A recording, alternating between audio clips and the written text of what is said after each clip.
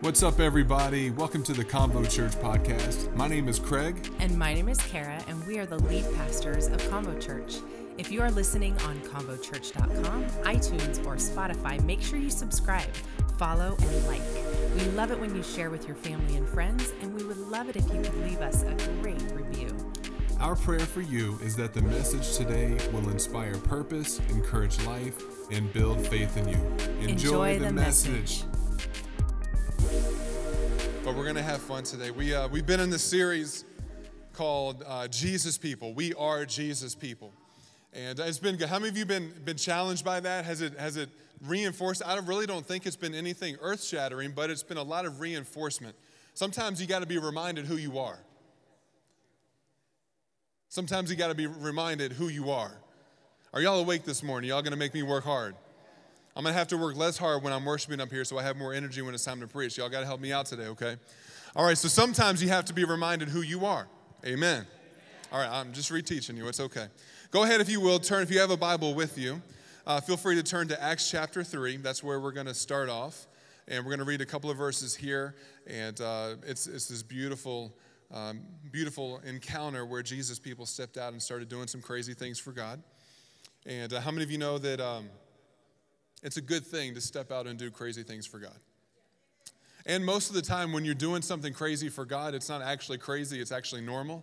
But we're taking ourselves out of a mentality and a lifestyle that we're used to in humanity and trying to walk in the authority that we have in Jesus. And so when we begin to walk in the authority of who we are in Jesus, who our identity is in Jesus, it actually begins to transform what's normal in our life.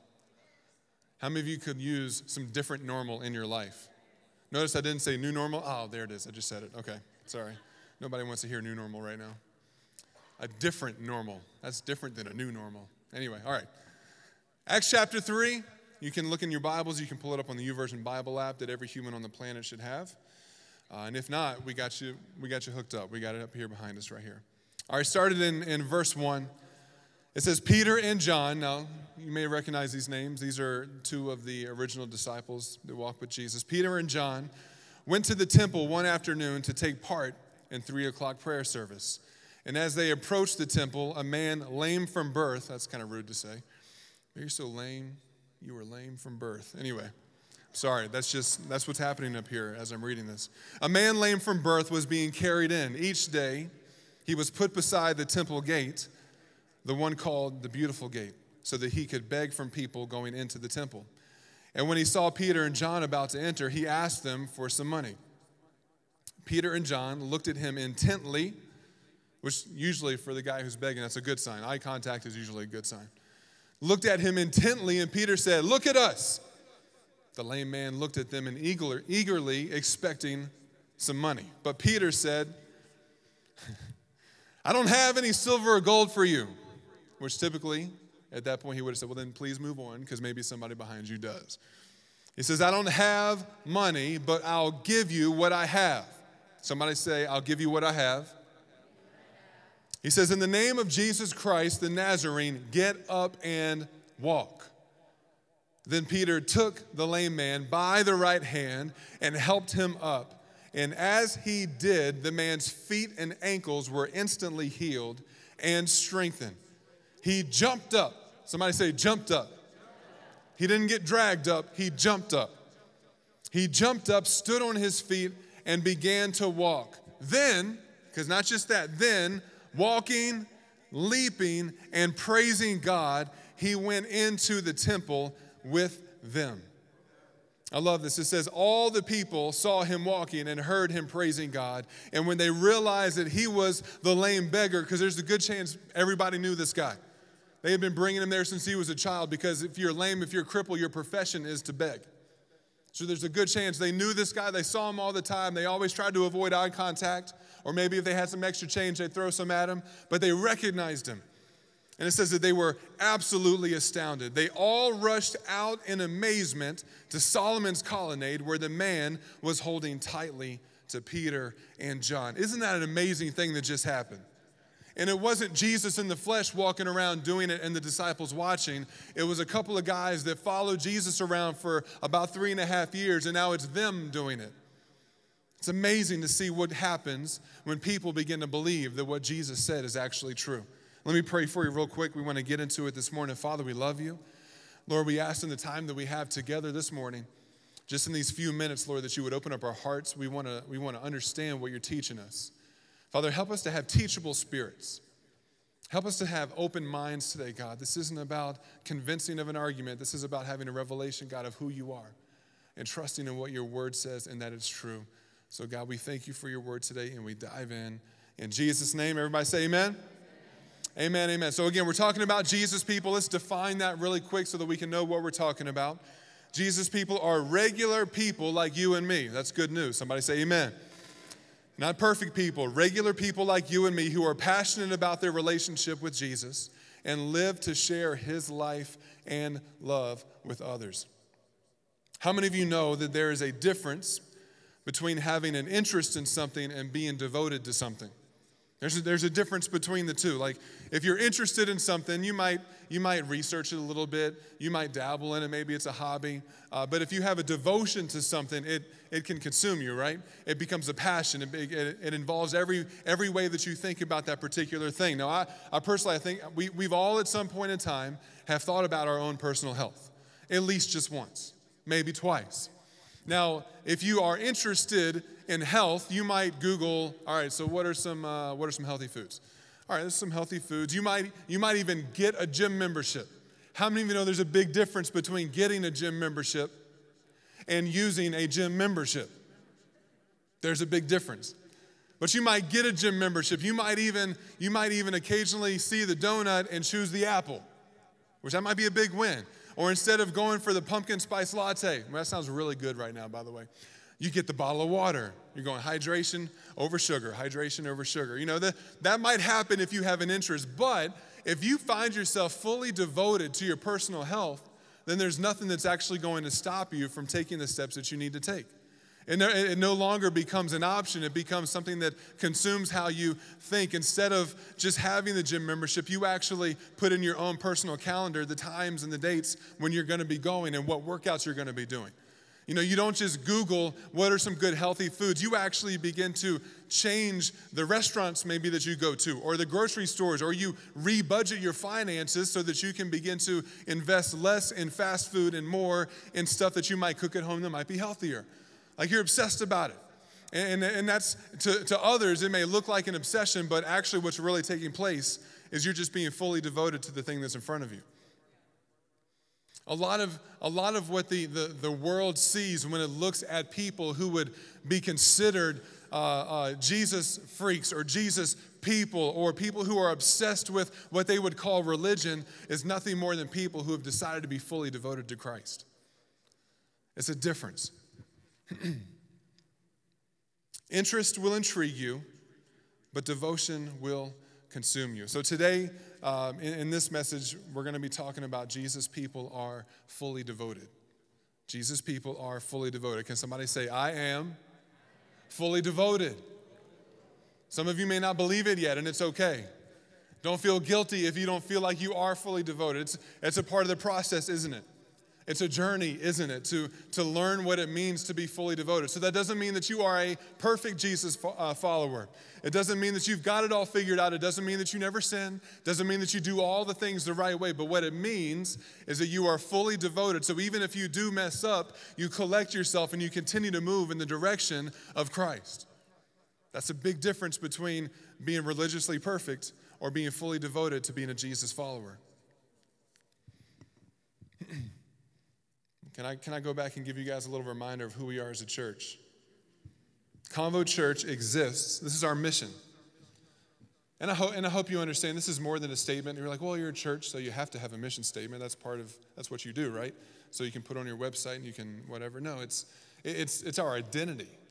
Like the mission of our church is, and I'll say should be, the thing that determines what we do as a church, who we are as a church, where we go as a church, how we operate as a church. Like, it should consume everything. We should be fully devoted to the mission. When you choose or when God places you in a church and says, this is where I'm calling you to put your roots down, to be planted in the house of God, it's not just because you've shopped around and you've picked and chosen the things that you like the best, and because of that, this is where I have chosen to be. No, it's because God is connecting you to something that's bigger than you.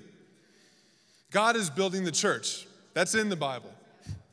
And when God is building the church, sometimes the things that we think we're doing based on our choice and our preference is actually us being a part of what God's already doing that maybe we don't even see yet. When God places people in a local church, it's not because that local church is better than the last local church that you were at. No, it's because God is trying to draw the people that He has seen fit to put them together relationally for a mission. CONVO Church exists to lead all people. Yes, that word all is in there, and it makes me nervous because that's a lot of people. To lead all people in becoming passionate Jesus followers by bringing God's love and grace into everyday convos, influencing every sphere of life. Not just influencing the church world, not just influencing a certain culture, influencing every sphere of life. That should be the thing that as a church, it continues to drive who we are. It continues to drive what we do.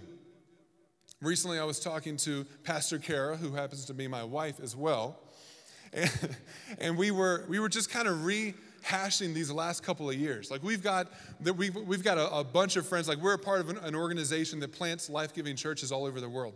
Actually, last week and this week, there are 32 brand new churches around the nation and in Canada, and one today in Trinidad and Tobago, which if some of y'all remember a couple that was on a Zoom Dream Team call with us a little while back, they're launching today. And they actually have to launch online. I'm like, we're praying, brother, we're praying. But they're going to do fantastic. Now, the cool thing is that, and this is not on this, but I think it's important to remember who we are. Like, CONVO Church is not just a church that says, hey, if this is your home, you should tithe to your church. CONVO Church is a tithing church. And we tithe into church planning. And so 32 churches that have been planted, guess what? You helped make that happen. Like legitimately, you are financially invested in those cities, those leaders, those teams, those places where churches are launching last week and today. Financially, we are sown into. That means you're going to get to heaven one day, and somebody that you've never seen before is going to run up to you and say, oh my gosh, thank you so much. And you're going to look behind you and around you because they're talking to the wrong person. And they're like, have we met?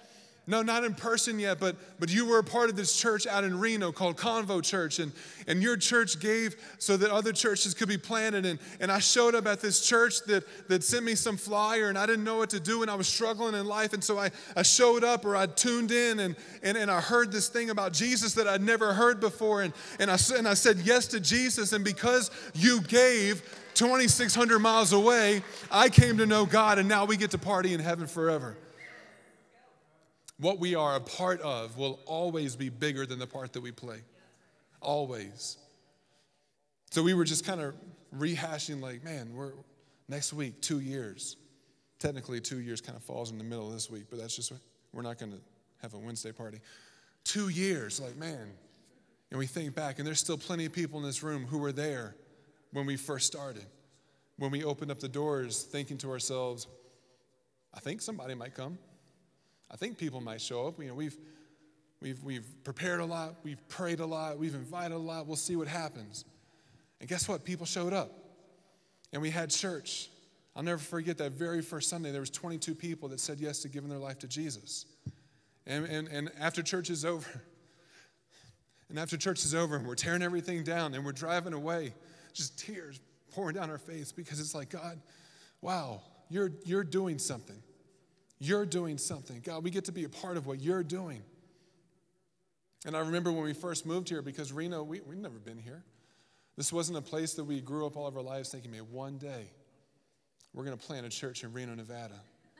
As a matter of fact, just prior to showing up, I still called it Nevada. Don't judge me. I'm from the South. We have pronunciations for everything that's incorrect. Anyway.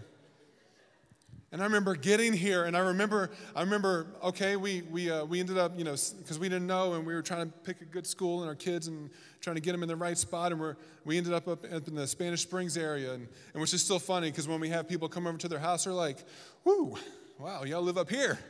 I'm like, We came from D.C. This is 20-minute drive's nothing.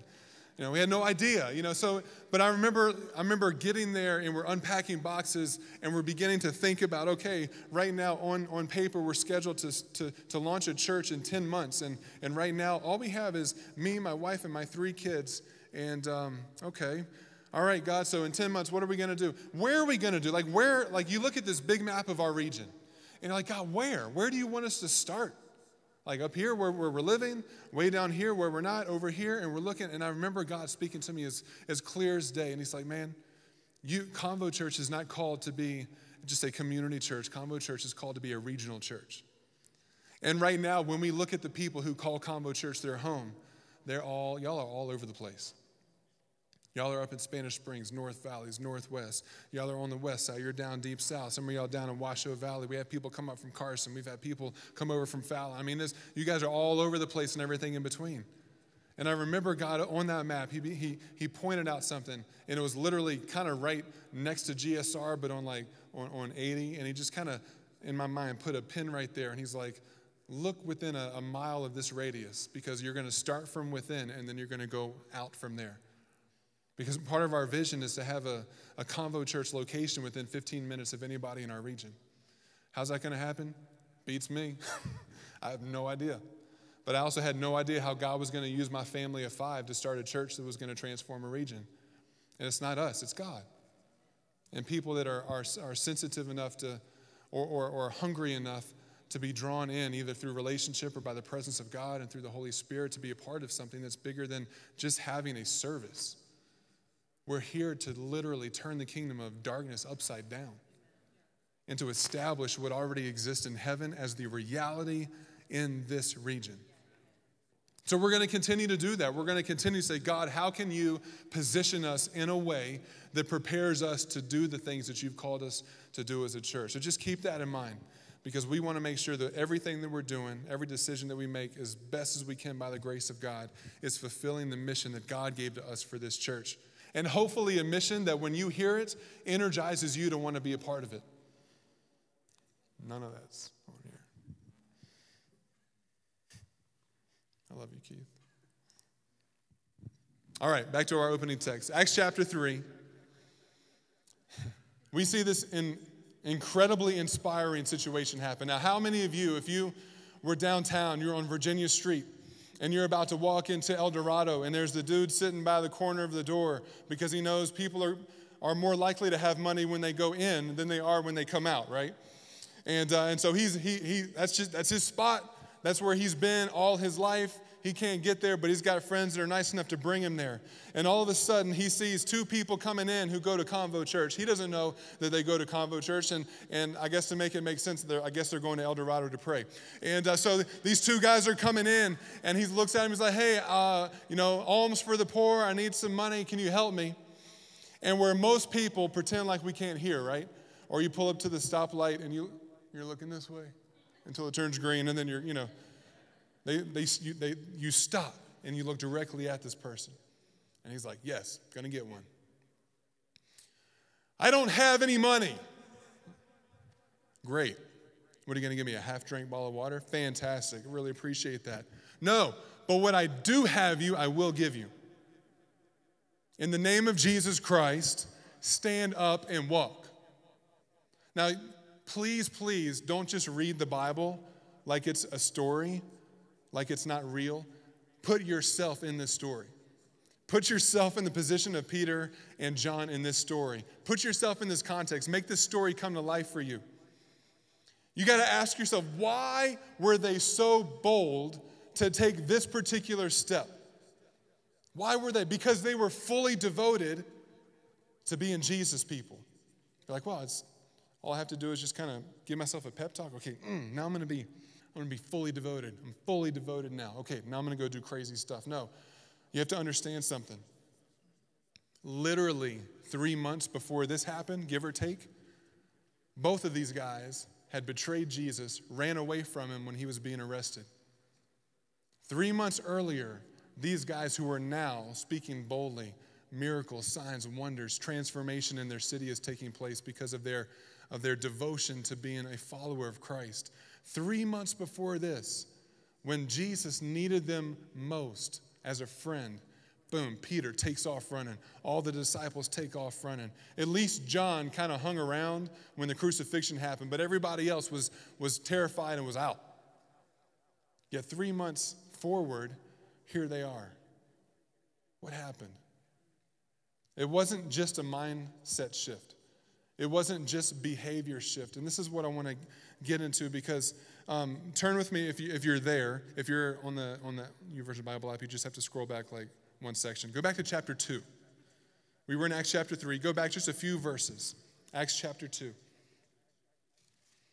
Because I want us to understand some context. We need to understand what changed, not just in the mindset of Peter and John, but what changed inside of them that was so powerful and so drastic that it literally turned them from cowards into warriors. So here's a quick recap. You're in Acts chapter 2. We're going to get to verse 42 here, but remember, you got the disciples. Jesus calls the disciples to follow him. There's 12. One of them doesn't work out so great. So, 11, and then they replace the other one that didn't work out so great. It's good. So Jesus got his 12, and then he's got crowds that are following him, and he's preaching, and he's teaching about the kingdom of God, and he's healing people. He's healing the blind. Everyone brought demon-possessed people to him, and everybody brought those who were sick to him, and he healed all of them. He cast out all the spirits. Man, stuff's happening. The crowds are getting bigger and bigger. But all of a sudden, the crowds disappear when Jesus has to fulfill his plan, has to fulfill the plan of the Father. Because it wasn't just evil people that crucified Jesus. It was actually the plan of the Father for this to happen so that we could receive forgiveness and salvation through the sacrifice and the shed blood of Christ. So Jesus is arrested. His most faithful people take off. He's tried. He's convicted for doing nothing. He's beaten brutally. He's crucified. Everybody's discouraged. Yeah, he said he was going to, rise again on the third day, but doesn't really feel like that's going to happen right now. And then boom, resurrection. Oh, it happens. Okay, wow, what's happening? And then Jesus again starts to appear to his disciples and his closest followers. And if you get to like Matthew 28, you ever heard of the Great Commission? You've heard that statement before? The Great Commission. It's like they think it's the last thing one of the last things Jesus said before he ascended back to heaven. And he's like, go into all the world. This is like, if you're a missional person, this is the scripture that you like, go into all the world, preach the gospel to every nation, baptizing them in the name of the Father, Son, and Holy Spirit, raising the dead, healing the sick, casting out devils. So if you're a missional person, you're like, yeah, ready, 1, 2, 3, Jesus, let's go, right? No, it wasn't go time. Because the last thing that Jesus said to them wasn't go do this mission. The last thing he said to them was go into Jerusalem and don't you leave that place until you receive my Spirit, until you receive the baptism of the Holy Spirit. He said, don't you try to do what I'm called you to do without the power that I'm going to give you that gives you the ability to actually do it. So we have Peter and John who they weren't just mentally motivated. They didn't just read a good devotional in the morning that pepped them up for the day and gave them faith. No, they had done something that Jesus said every single Jesus person needs. They had received something supernatural that was bigger than a thought, bigger than an action, bigger than an effort, bigger than your best, most spiritual day. And they had something that was bigger than themselves. And that's the very Spirit of God. Listen, you need to understand, yes, every single one of you is called to do something great, but you need something more powerful than your own willpower to accomplish it. You need the power of the Holy Spirit to come inside of you and to saturate so that what you are fully devoted to is not just your actions, you are fully devoted to reliance on the power of God. There are Christians walking around, this is where, if you need the theological argument, well, I'm saved, so I've got the Holy Spirit inside of me. No, don't have time to break this down. The salvation moment, when you say yes to the saving work of Christ, yes, the Holy Spirit comes inside of your heart to begin to do that sanctifying, transformational, saving work inside of you.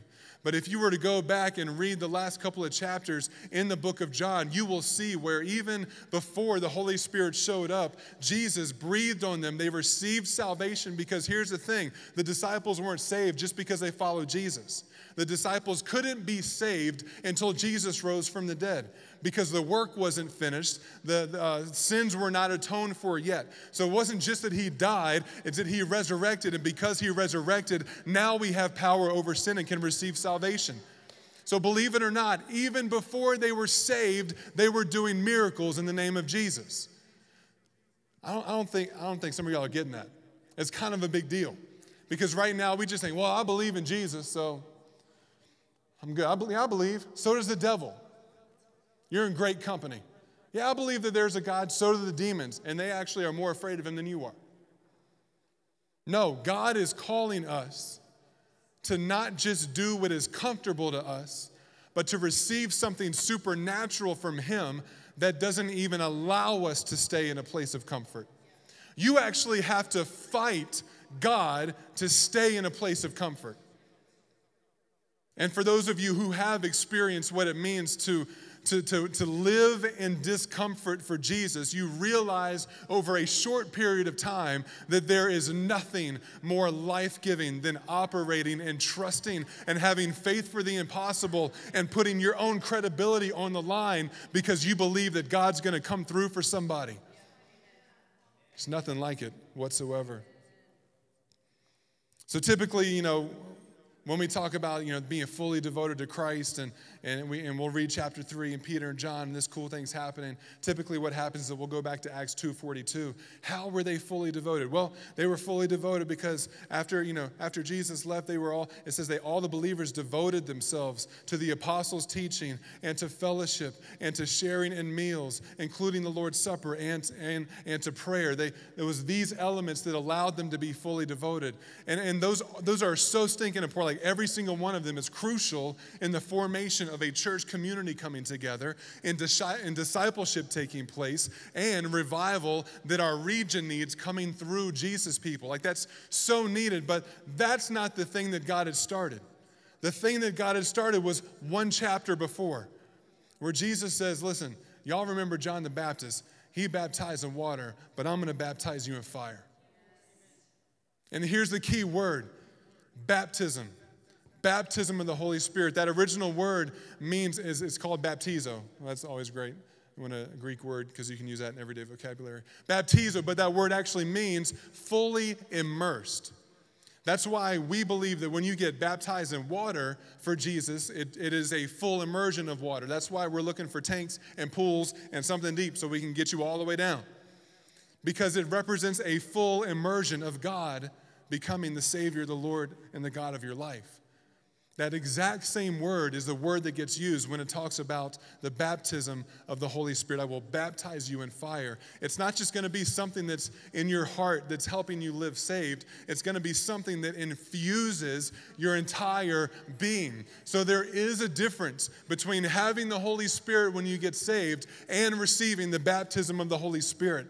Because the disciples had the Holy Spirit in them when they were saved, but he still said, wait in Jerusalem until I send you my Holy Spirit, the baptism of the Holy Spirit, because you're going to need a whole lot more than a little something in your heart to walk in the victory that you need to be Jesus people and to change this world. So after they were filled with the Holy Spirit, after they were baptized in the Holy Spirit, and read Acts chapter 2 later today, and you can see how that encounter unfolded. We're not going to get into that right now. It's powerful, and yes, it did set a first mention principle for how God continues to operate throughout the world when people encounter the Holy Spirit of God. It's kind of a big deal, and it's kind of really cool. But at the same time, we need to understand they weren't just empowered with the Holy Spirit so they could feel good about themselves and get together with other Holy Ghost people and Holy Spirit people and party about our Holy Spirit inside of us. No, the whole point of that supernatural power coming alive inside of us was so that we could now go into all the world and be a bold witness for Jesus Christ.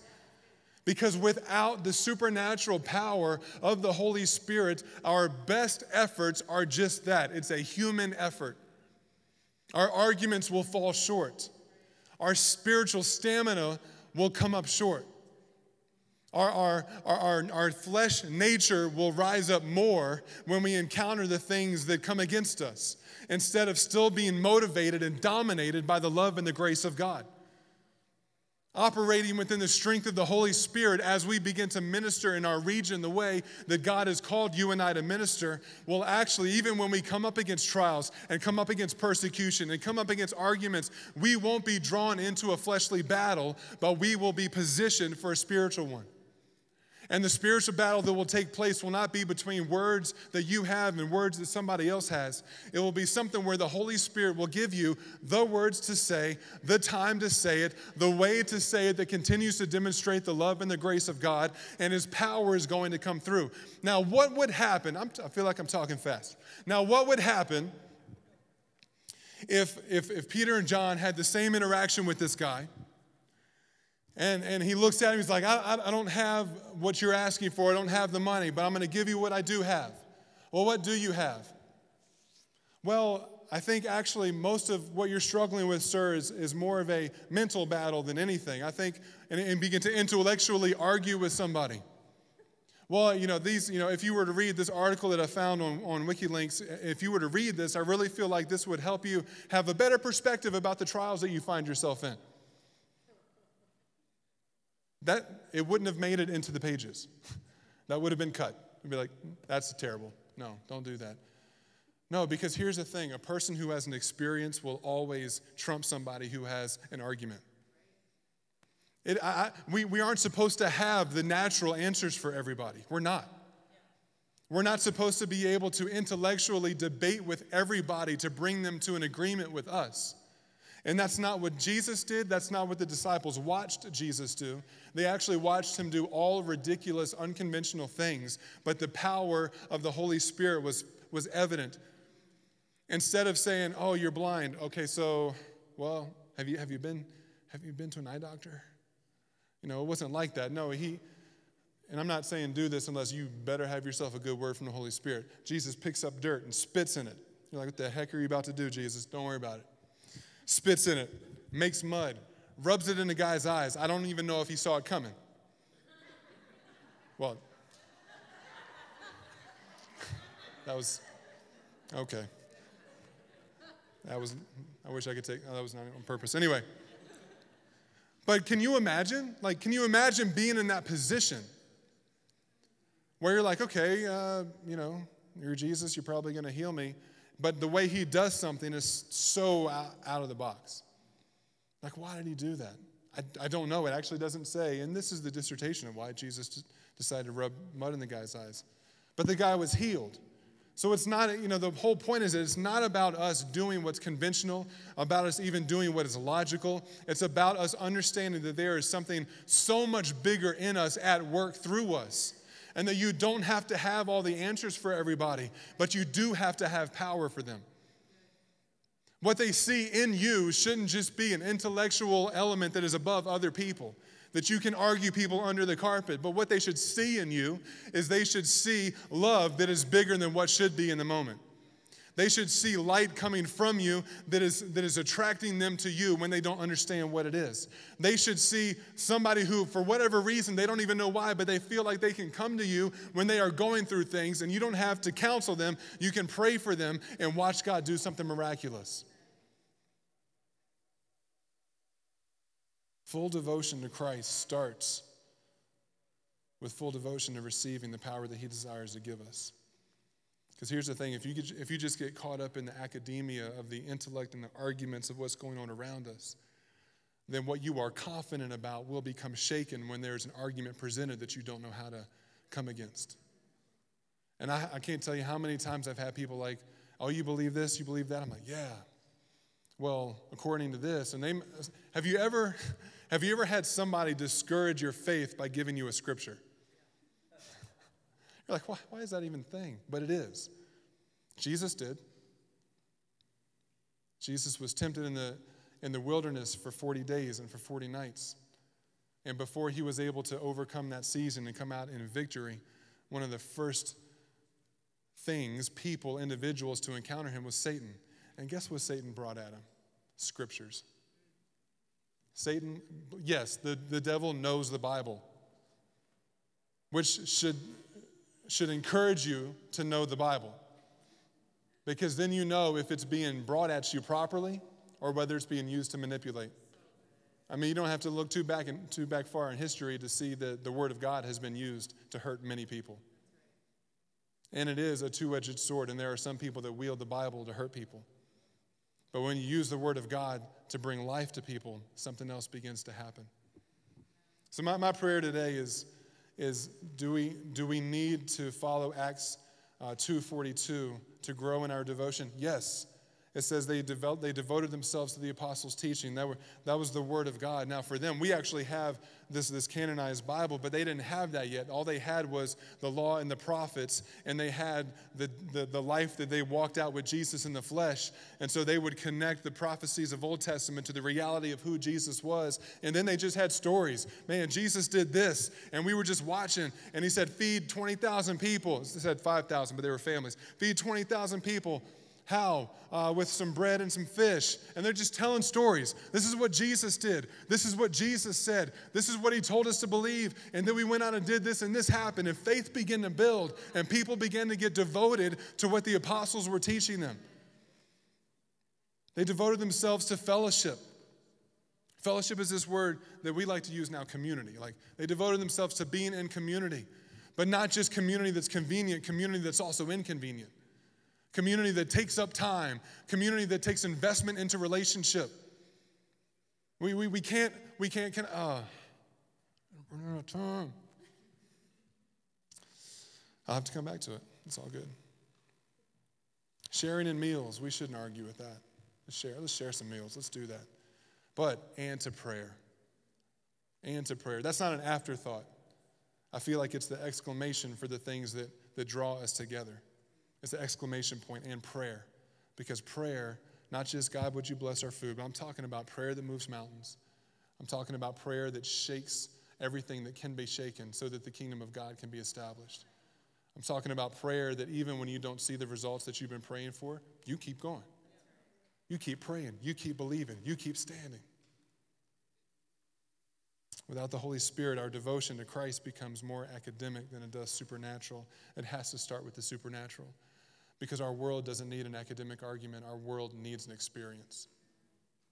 Our world needs something that just, like a tidal wave, completely overshadows all the arguments of logic. Doesn't mean that there aren't logical things within the kingdom of God or even within Scripture. There absolutely is. But the supernatural power of God is the thing that has defined who God is from the very beginning. And is still the thing that defines who he is today. So all those things are important. We don't want to act religious. 2 Timothy 3:5, it says, they will act religious but deny the very power that can make them godly. That's the work of the Holy Spirit. So my prayer is that as we continue to grow as a church and continue to grow into who we are, as we continue to grow in our identity, when you come to Christ, you don't just automatically understand and live in your full identity. That'd be great, but there's a journey and there's a process of unlearning who I thought I was and beginning to learn now who God says I am. And I think that process is also true for a church. I think we are still discovering to a degree who we are, not necessarily what we define, but together. Because there's constantly people coming in. And honestly, and this happens too much in the church world, there's constantly people going out. Because we still think that where God has planted us is based on the menu that we've chosen. When it's supposed to be about where God has chosen to place me. And then when God chose to place me somewhere, I'm willing to do whatever it takes in the brokenness and the awkwardness of community and relationship and friendship and family. And I'm willing to allow the Holy Spirit to do tough work in me when there's conflict, because I'm not going to run away from where God has planted me because things got tough. I'm going to lean in and lean into the relationships that God has put around me, even the ones that challenge me. But in America, we tend to be very comfortable about our preferences and our choices. And when we don't like that restaurant, I'm not going, that waitress was rude to me. That greeter, when I came into church, they were talking to somebody else, didn't even acknowledge me. Gosh, I thought this was a friendly church. I'm going to go find some place where they actually like people. Oh my gosh, that song they sang at worship today, I didn't even know what to do with it. Do they even think these things through? That preacher just won't shut up. Does he know what time it is? No, I'm sorry. Guys, community is something that is so worth wrestling for. It's so worth it. It's so worth it. our world, not religious people, but our world is looking for authentic community. And they're desperate for the church to demonstrate it. And we have an opportunity to live as Jesus people who are fully devoted, empowered by the Holy Spirit, and dedicated to the things that God has put before us. Can I pray for you? Thank you again for joining us on the CONVO Church podcast. Special shout out to those who give so generously to CONVO Church. It's because of you that this ministry is even possible. If you want to sow into the ministry, go to convochurch.com and simply click the give button. It's that easy. If you enjoyed the podcast, you can subscribe, follow, take a screenshot, and share it on your social stories and tag us at CONVO Church. Thanks again for listening, and make sure you tune in to the next episode of the CONVO Church podcast.